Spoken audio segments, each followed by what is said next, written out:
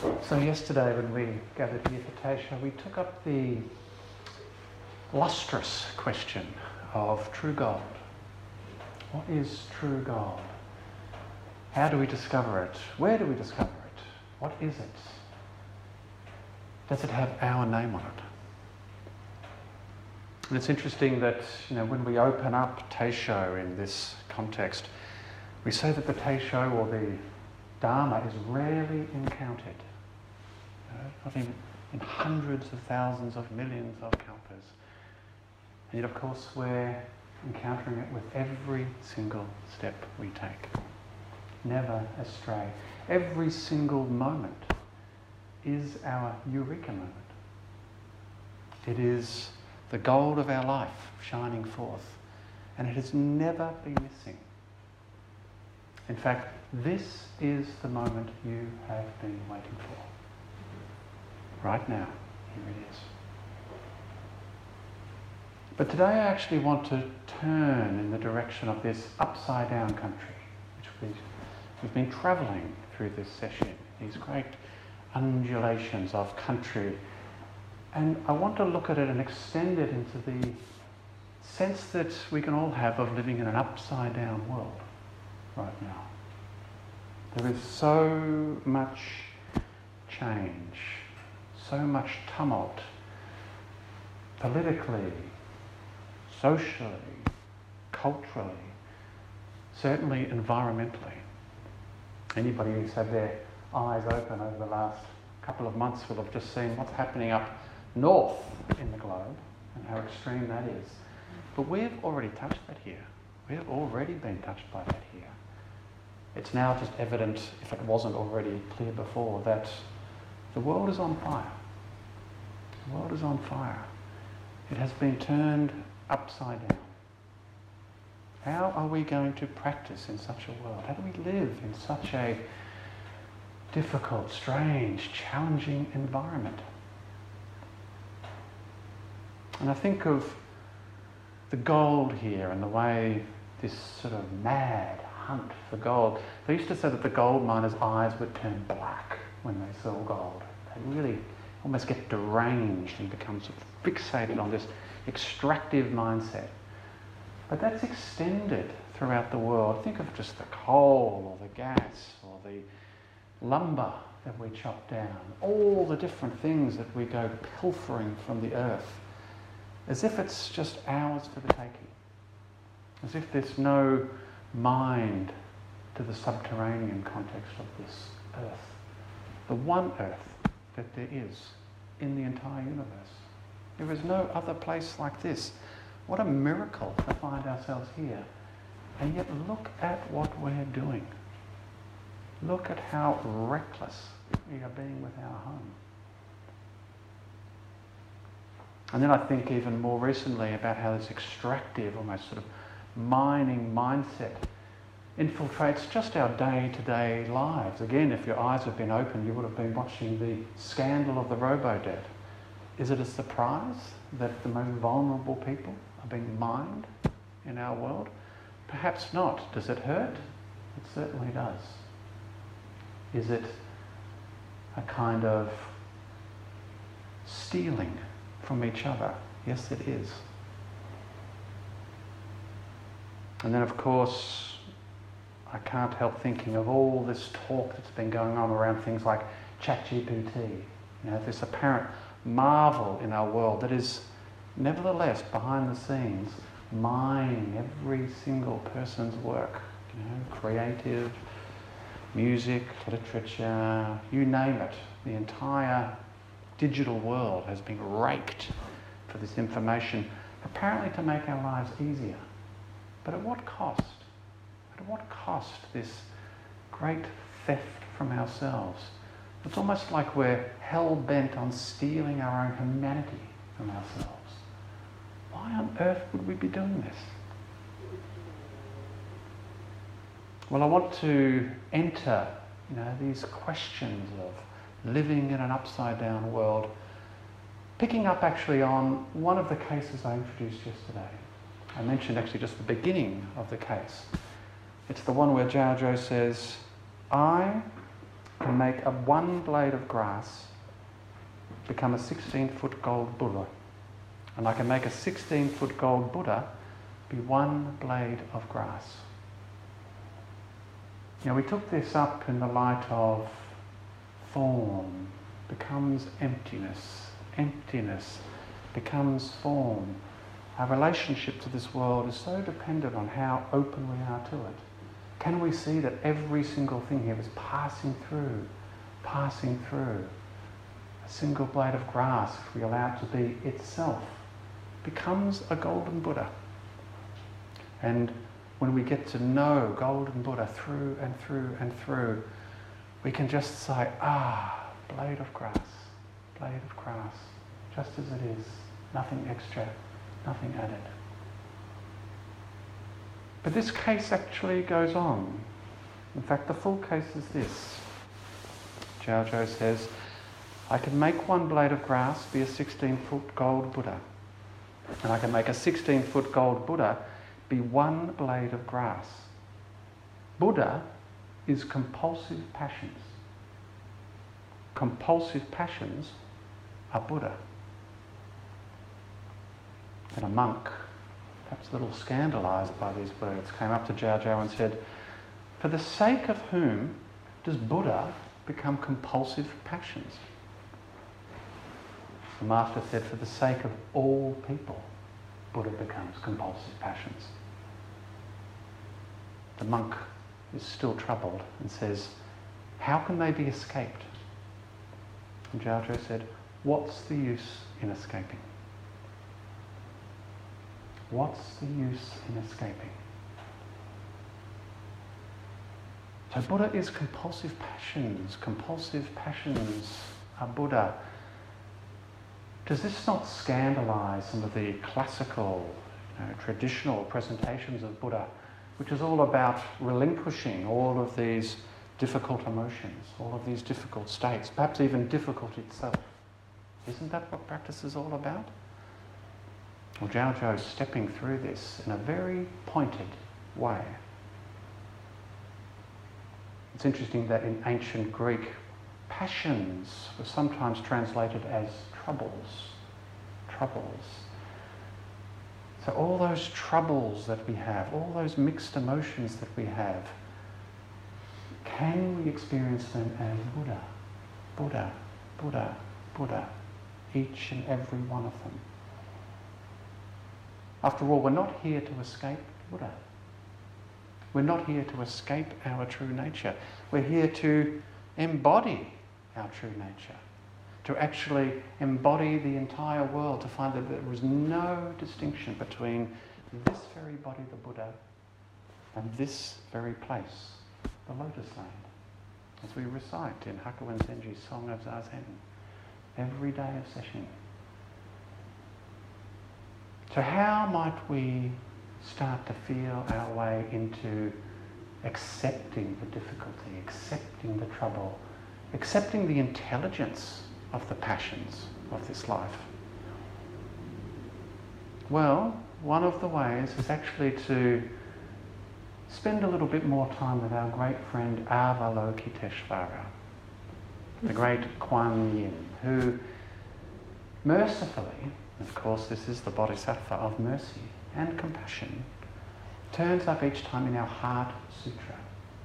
Remember, the Heart Sutra opens with Avalokiteshvara, bodhisattva, practicing deep prajna paramita. This is Kuanyin. This is Kuanyin, the bodhisattva of compassion. How sweet it is that it's Kuanyin who actually delivers the Heart Sutra from the heart, you might say. Because Kuanyin is the one who cannot but hear the cries of the world, who wouldn't dream of trying to shut out the cries of the world. Avalokiteshvara, as some of you may know, in most iconography is either standing or seated, sometimes with an arm raised or a hand raised like this, in gentle reassurance. Reassurance. It's okay. It's all okay. And in the other hand is a vase the flower usually coming out of it. But that vase is said to hold the tears of all the cries of the world. She holds them, in her left hand, gently, firmly, without resistance. And there's something beautiful about the way that this liquid of life, the liquid of tears, the liquid of this salty world. We live in a salty world, a world rich with sweat and blood and tears and the whole schmozzle. It's all here in this salty liquid world.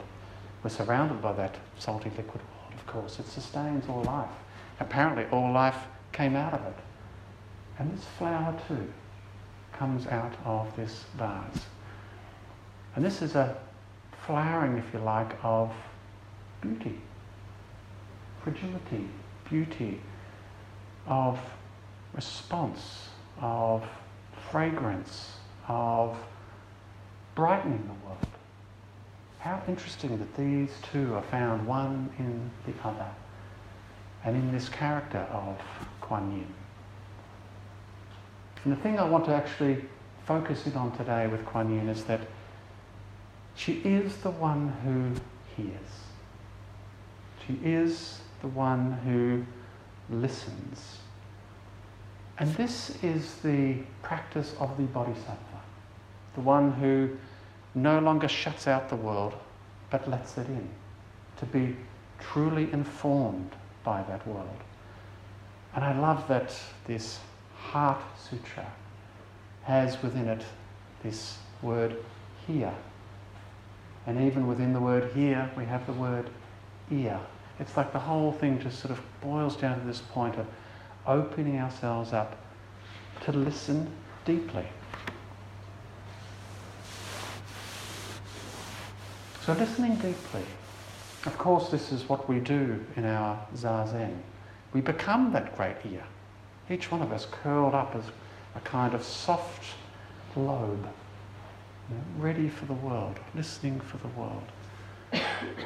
And of course, all of the sounds and the movements and the feelings come in. And who's not loved the little ticking of the fire, or the calls of the birds outside, or the sound of chopping in the kitchen, or of that incredible tap in the women's toilet over there.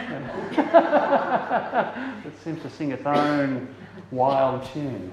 Yeah. But all of this is received in Zazen clean. It's received clean. And so in some ways, in Zazen, we are learning how to listen. We are learning how to hear. And I was very moved recently to read a book by a local author, actually, Andrew Skiok. I don't know if anybody even knows him. It's in Newstead. He's written a book called Deep Listening to Nature. And he happens to be, who knew, one of the country's greatest field recorders, recording people. He travels all around the country and does these exquisite recordings of all sorts of things. Some that leap to mind, the Song of the Butcher Bird in Ormiston Gorge in Central Australia. He just has a 25-minute recording of it just releasing itself, into that gorge. Astonishingly beautiful. He also lowers microphones down into places like Port Phillip Bay, and you can hear the clicking and singing of shrimp under the water. Incredible. And one time he just left a microphone in the loose leaf litter around here in Castlemaine, and this crow decided that that was a stranger and had to be met, and so actually came up to him,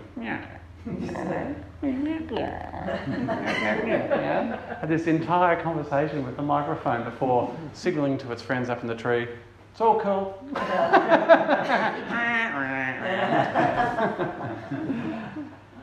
But Andrew talks in his book about learning to listen. And one of the encounters that he says was pivotal to him was actually meeting this Aboriginal ranger. This is somewhere up in northern New South Wales, I think, from memory. This fella called Harold. And he said Harold was a very quiet, sort of reserved man, but he was given the job of driving Andrew out into this particular country where Andrew hoped to actually collect some very interesting sound recordings. And Harold did put them all into the troopy and take them all out into the bush. And then at one point he just turned off the road and turned to Andrew and said, "We're going to find a place," this is what Andrew records, "we're going to find a place to sit quiet. You go maybe on those rocks over there," he says, indicating with a gesture with his hand. "We'll just sit a while and listen." Andrew says, "After the drive, I'm glad of the opportunity to settle, get the sounds of the vehicle out of my head and let my ears adjust." I nod. "Good. It'll give us some time to tune into the bush." Harold focuses on me for a long moment, as though wondering how or even whether to respond. And then he says softly, "No, that's not why we do this." Andrew says, "Now I am puzzled." And I turn to Harold and say, "I don't understand." And Harold says, "This is not for you to tune into the bush. It's for the bush to tune into you. Find out what kind of fella you are, whether you're of good character, whether you can be trusted. If you are, the bush will start revealing itself. It'll start talking to you. It'll tell you things." And Andrew says that for him this was a great reversal of what initially was a project almost to listen at things. But from then on he discovered that we're being listened to. We're being listened to. And this is the quality of Kuanyin. This is the quality of Avalokiteshvara. She's not shutting out the world's cries because they're her cries. She is being heard. We are being heard. Our own cries are being heard. Again, there is no separation here. And it's when we can open ourselves up in this way that the bush can start telling us things. We all know this from any kind of extended retreat. The bush comes closer. The animals come closer. The sky comes closer. The earth comes closer. Everything comes closer. As if to ask us, who is hearing that sound? Who is hearing?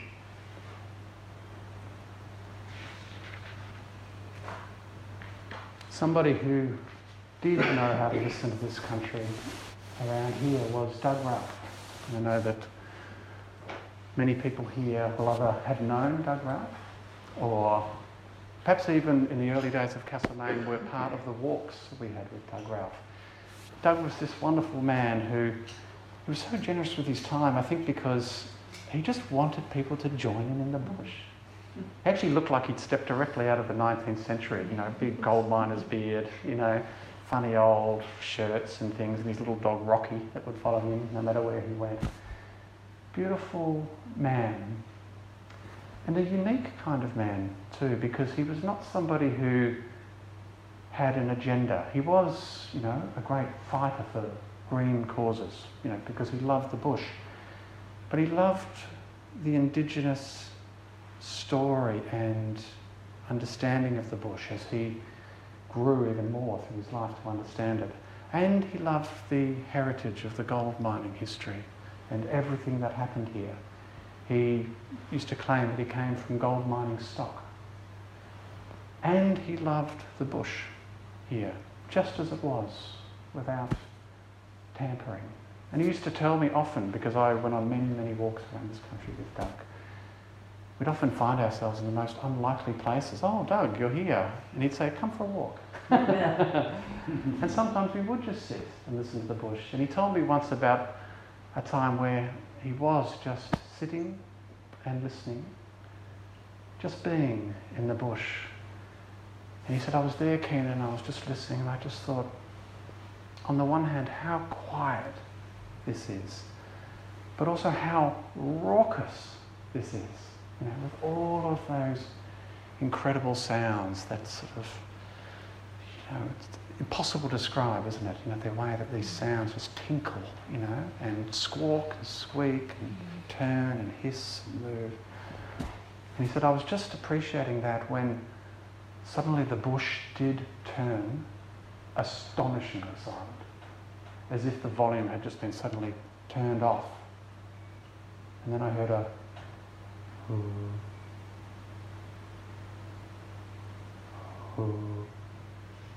of this powerful owl that had just arrived, and every single creature in the entire vicinity knew, shut up. We could be in big trouble. But he says it was like quietness becoming even more quiet. And then there's a different kind of hum. It's almost like the hum of the earth, you know, is possible to hear even in their quiet, just with that powerful owl, erasing any distraction at all. And he also used to talk about things like the way the bush is just so interconnected. He was listening not just with his ears to the bush, but he used to marvel at the way that, you know, we live in a place that is made up mostly of coppice growth. You know, so many of the trees that we hear were cut down at the stump level. And you'll notice as you walk around that most of the trees, you know, branch out, multiform, you know, from this chopped stump. And they grow up thinner than perhaps the original trees would have been. And he spoke of how rangers here decided that this was almost unhealthy for the bush, you know, unhealthy for these trees, because they were growing in these thin, wispy kinds of ways, and they never got to, you know, mature properly. So the rangers in their wisdom decided that they have to poison a few of these trees to make way for growth, so that the trees could become bigger. Doug said, no, don't poison the trees. Please don't poison the trees. But they said, no, we must do this, or otherwise it's unhealthy for the bush. So they poisoned a tree here, and they poisoned a tree here, and they poisoned a tree here, and then they left, hoping that this would help. And then those trees that were poisoned died, and then so did this one, and so did this one, and so did this one over here. Because the old root systems were all touching in this great Indra's net of connection under the earth. How small we can be in our thinking and imagining and appreciation of the way we connect, of the way that there are roots between me and you that we do not see, but are here. And when you cry, I cry. When you feel something, I will be feeling it too. In these imperceptible, impossible to chart kinds of ways. And it was in this spirit too that Doug, I think, gave me one of the most important lessons about this country. He said, there is a story of this country that I want to be told. I want everybody to know the story of this country, because this is healing country. This is a country that is healing itself. It's not a country that needs to be fixed up, because with all of the ruins, with all of the upheaval, it's coming back in a new way. That's how we would describe it. It's coming back in a new way. It has its own creative spark, something that we need to respect. And this became manifest for Doug when he initiated something called the Mamanya Festival, which I know Elaine knows all about too. This Mamanya Festival, this word Mamanya, which is an indigenous Jara word, that actually has a beautiful kind of cluster of meanings. It's actually almost a medicine bundle of Dharma in this word Mamanya. It literally means this: wait a while, don't touch it. Growing up, wait a while, don't touch it. Growing up. Isn't that a beautiful description of Zazen? Wait a while. Don't touch it. Whatever it is that's coming up, don't touch it. Growing up. Let yourself, your full self, your complete self, mature. Mature into all that you are. That's why we're here, after all, to be our complete selves, to be wholeness itself.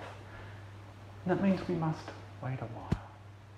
Don't touch it. Don't tinker. Don't tamper. Don't go poisoning what we think might be interfering with our practice.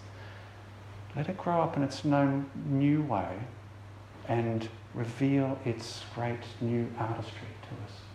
That's our practice. But of course this can all sound very nice, almost sort of idealistic, but we know what it's like to live in a bumbling world. We know how easy it is to trip up here and fall over there and make mistake after mistake after mistake after mistake. Luckily, Dogen Zenji used to describe our whole Zen practice as one continuous mistake. Luckily, beautifully. But I recently encountered this beautiful poem by Wisława Szymborska. I don't know if you know her, wonderful Polish poet. And she describes this great adventure of life, which we are all doing for the first time. Remember? We've never done this before. And this is what Szymborska says. She calls this poem Life While You Wait. She says, performance without rehearsal, body without alterations, head without premeditation.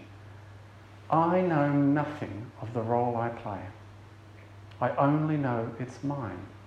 I can't exchange it. I have to guess on the spot just what the play is all about. Ill prepared for the privilege of living, I can barely keep up with the pace that the action demands. I improvise, although I loathe improvisation. I trip at every step over my own ignorance. I can't conceal my hayseed manners. My instincts are for hammy histrionics. Stage fright makes excuses for me, which humiliates me more. Extenuating circumstances strike me as cruel. Words and impulses you can't take back. Stars you'll never get counted. Your character like a raincoat you button on the run. The pitiful results of all this unexpectedness. If I could only just rehearse one Wednesday in advance, or repeat a single Thursday that has passed. But here comes Friday with a script I haven't seen. Is it fair, I ask, my voice a little hoarse since I couldn't even clear my throat off stage? You'd be wrong to think it's just a slapdash quiz taken in makeshift accommodations. Oh no. I'm standing on the set and I see how strong it is. The props are surprisingly precise. The machine rotating the stage has been around even longer. The farthest galaxies have been turned on. Oh no, there's no question. This must be the premiere. And whatever I do will become forever what I've done.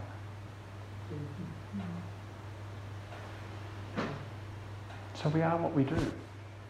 We are what we do. Which is why Zen speaks not so much of enlightenment as some kind of goal, but focuses attention on enlightened behaviour. Perhaps enlightened relationship, you might say. So what about when things get really, really tough? What about then? What's our practice like then? Well, there's an old saying again from that big whopping collection of capping phrases that I mentioned yesterday, Zen saying, that says this: if you want to know true gold, test it in the fire. If you want to know your true luster, test it in difficulty. Test it when the going does get tough. And I want to examine this a little together with a grand and truly demanding koan from the great Yunmen. The great Yunmen. A teacher that used to terrify his assembly by saying these impossible things to them and expecting an answer. And usually they couldn't come up with anything. So he'd come up with an answer for them, respond for them. Or if he did give an answer, he would often only answer with one single word. For instance, a monk once asked him, "Yunmen, what is the most urgent phrase?" And Yunmen said, "Eat." Which is something I'm sure a lot of people have experienced, towards that last round of sitting towards lunch as it's coming up. There is an urgent phrase I'm feeling, and I think it's eat. When are the servers coming out? But this koan from Yunmen is deeply moving, and it's this. A monk once asked Yunmen, "When the tree withers and the leaves fall, what is that?" And Yunmen said, "Golden wind is manifesting herself. Golden wind is manifesting herself." So the monk is asking a deeply felt question here. When the tree withers and the leaves fall, what is that? Now, almost literally or poetically drawing on the culture of the time, the monk is asking about the experience of emptiness. This withered tree is an image of emptiness, if you like, where everything has fallen away. All thoughts, all opinions, all knowing has gone. There is just this withered tree, this stark fact of emptiness. But equally, I feel this monk is asking a very human question. A question that includes and embraces the reality of old age, sickness and death. When this tree withers, this body, and when these leaves fall, everything that I've held most dear in this life, what then? What to do in such a state? How are we to listen into that fact? Now Yunmen's response is golden wind, he says, is manifesting herself. Golden wind was the deity of autumn in ancient China, still is the deity of autumn in China. Golden wind is the one that blows the golden leaves off the trees, is the one that cools the ground in autumn, makes way for winter, makes way for death, but does so as a kind of natural wind, golden wind. And the question for us is, can we discover the gold even in such circumstances, even when all that we have held most dear has fallen away? Perhaps one way of exploring that is with a poem from a collection of poems I've actually been reading recently by the author Sarah Holland Batt. I don't know if anybody's leapt into this book. It's on sale for $24.99 at Stoneman's now. They can tip me for that later. But it's bagged just about every prize that there is around the state in Australia. But it's actually a very moving account of the final days of Sarah's father's life. And I'm going to share one of the poems from this striking series of poems. And this one's just called Lime Jelly. She says, "Your last burning day, you were thirsty, but couldn't drink. Even thickened water jerked in the throat. Your chest churned with hot asphalt, slurry of phlegm, a rumble of distant thunder. The flannels I dipped in cold scorched your forehead. Nurses swabbed your mouth with sponge lollipops, minted disinfectant to mask death's stink. Grace came as a nurse who thought of jelly. A single fluted cup, electric green, spooned wibbling to your lips. Its slick sugars bypassed swallowing. You managed the whole tubful. A last rite so tender. Months later, it leaves me trembling.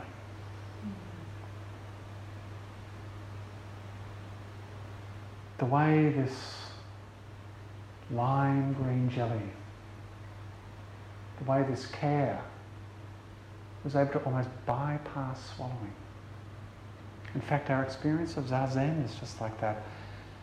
Everything arrives and almost bypasses the mind. It just arrives completely as the grace that it is, as the grace that this nurse offered. And while the most urgent phrase here clearly was eat, in this circumstance, clearly was eat, it's important to see how much actually was eaten, how much was consumed, how much was gathered up in this golden wind. The daughter, the father, the nurse, the lime jelly, the falling away itself. Golden wind. Golden wind. Another example of this that I might share with you came from my own experience in the hospital. I remember being in there and being in an area of the hospital that has quite a lot of dementia patients in there. And I remember seeing one of these women sitting alone in the corridor. And so I just moved towards her and just sort of gestured to her. And before it actually arrived, she just looked up at me and said, "What's your name?" Now, I'd met this woman many times. And I smiled and said, "My name's Keenan." She went, "Oh. And what's my name?" And I'll make up the name, but I said, "Your name is Claire." And she said, "Oh, what are we doing here?" And I said, "We're speaking together." And she said, "Am I supposed to be somewhere?" And I said, "You're exactly where you need to be." And then she reached over and she took my arm and she said, "You're lovely." And I said, "Oh, you're lovely." And then she looked at me sternly and said, "Lovely? I'm amazing."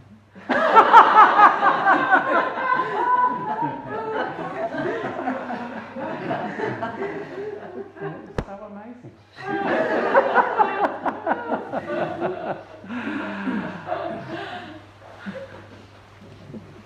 And this is the beauty of golden wind. So much fallen away. So much fallen away, but so much radiantly clear. How beautiful that is.